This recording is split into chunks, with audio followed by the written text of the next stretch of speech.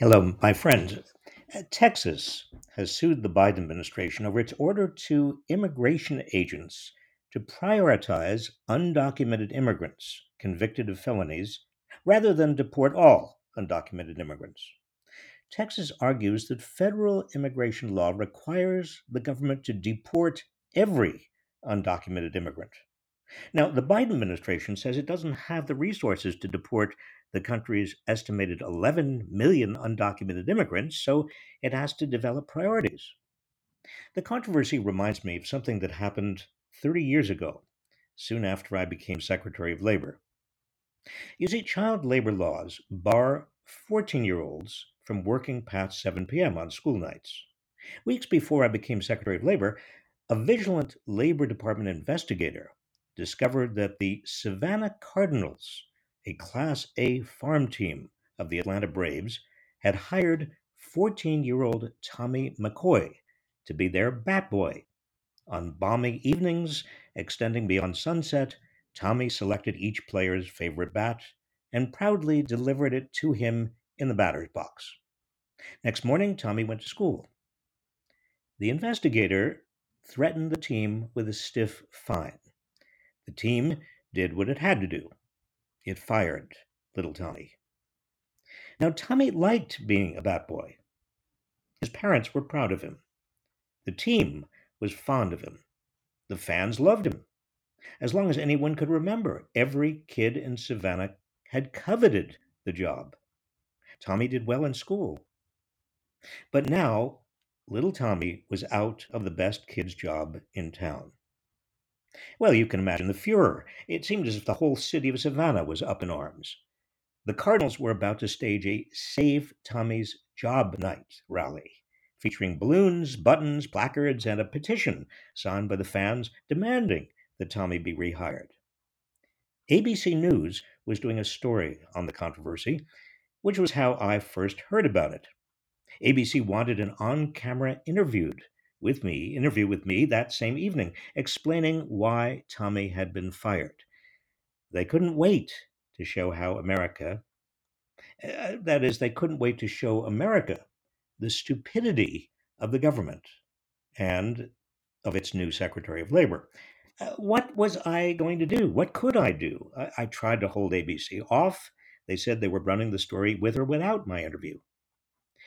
I called an urgent meeting of the Labor Department's top inspectors. I explained the situation to them, suggesting we let Tommy have his job back. They wouldn't hear of it. It would look like we're caving into public opinion, one of the chief inspectors said. But I asked, isn't it the public whom we are trying to serve? That's who we are here to serve. They said the law was clear. Children under 14 could not work past 7 p.m. on school nights. The Savannah team broke the law, and it was our responsibility to enforce it, they said. But shouldn't we have priorities? I asked. I mean, we have a limited number of inspectors. I can understand hitting a building contractor who's hiring kids to lay roofing, but why go after bad boys and girls? They said child labor was a serious problem. Children were getting injured working long hours. Exactly, I said. So let's focus on the serious offenses and ignore the less serious.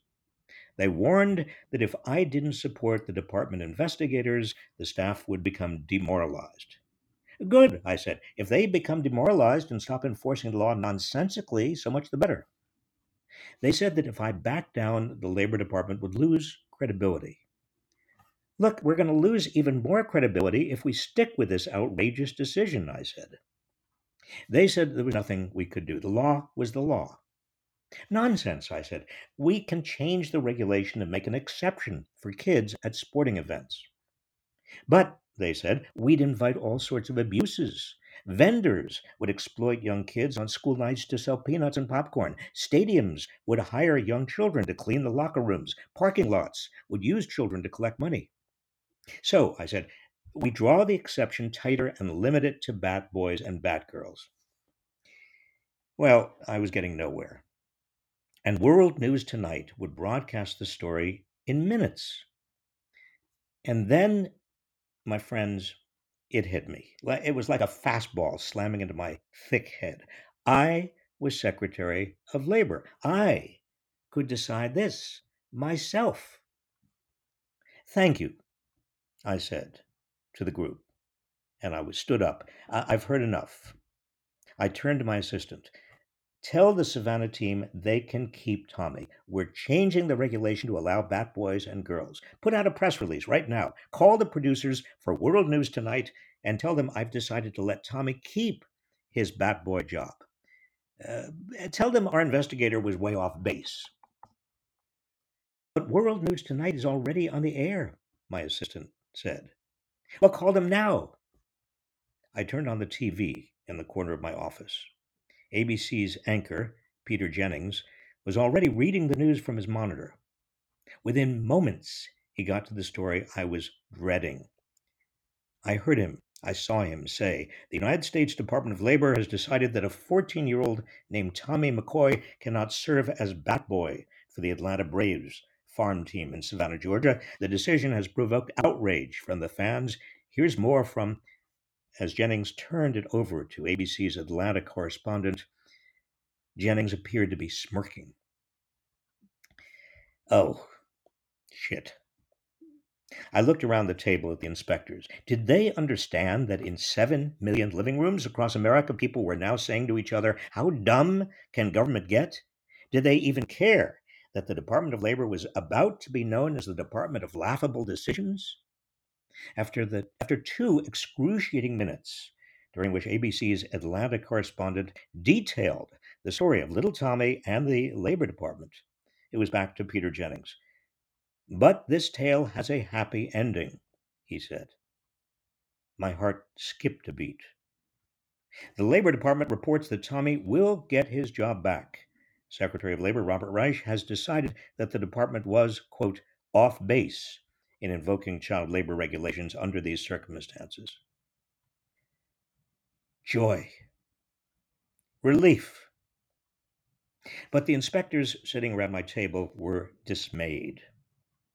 I tried to explain to them exactly what the Biden administration is now trying to explain to the courts and to Republicans in Congress. Laws cannot be enforced without setting priorities for enforcement. Inevitably, one way or another, intentionally or unintentionally, people in charge of enforcing laws must determine which cases merit attention and resources and which don't. In doing this, they should use common sense. Target employers who are hiring young children and putting them in dangerous jobs over, say, a baseball farm team hiring a kid as a bat boy. Prioritize undocumented immigrants convicted of felonies over, say, a dreamer who was brought to America as an infant and has been hardworking and law abiding for her whole life.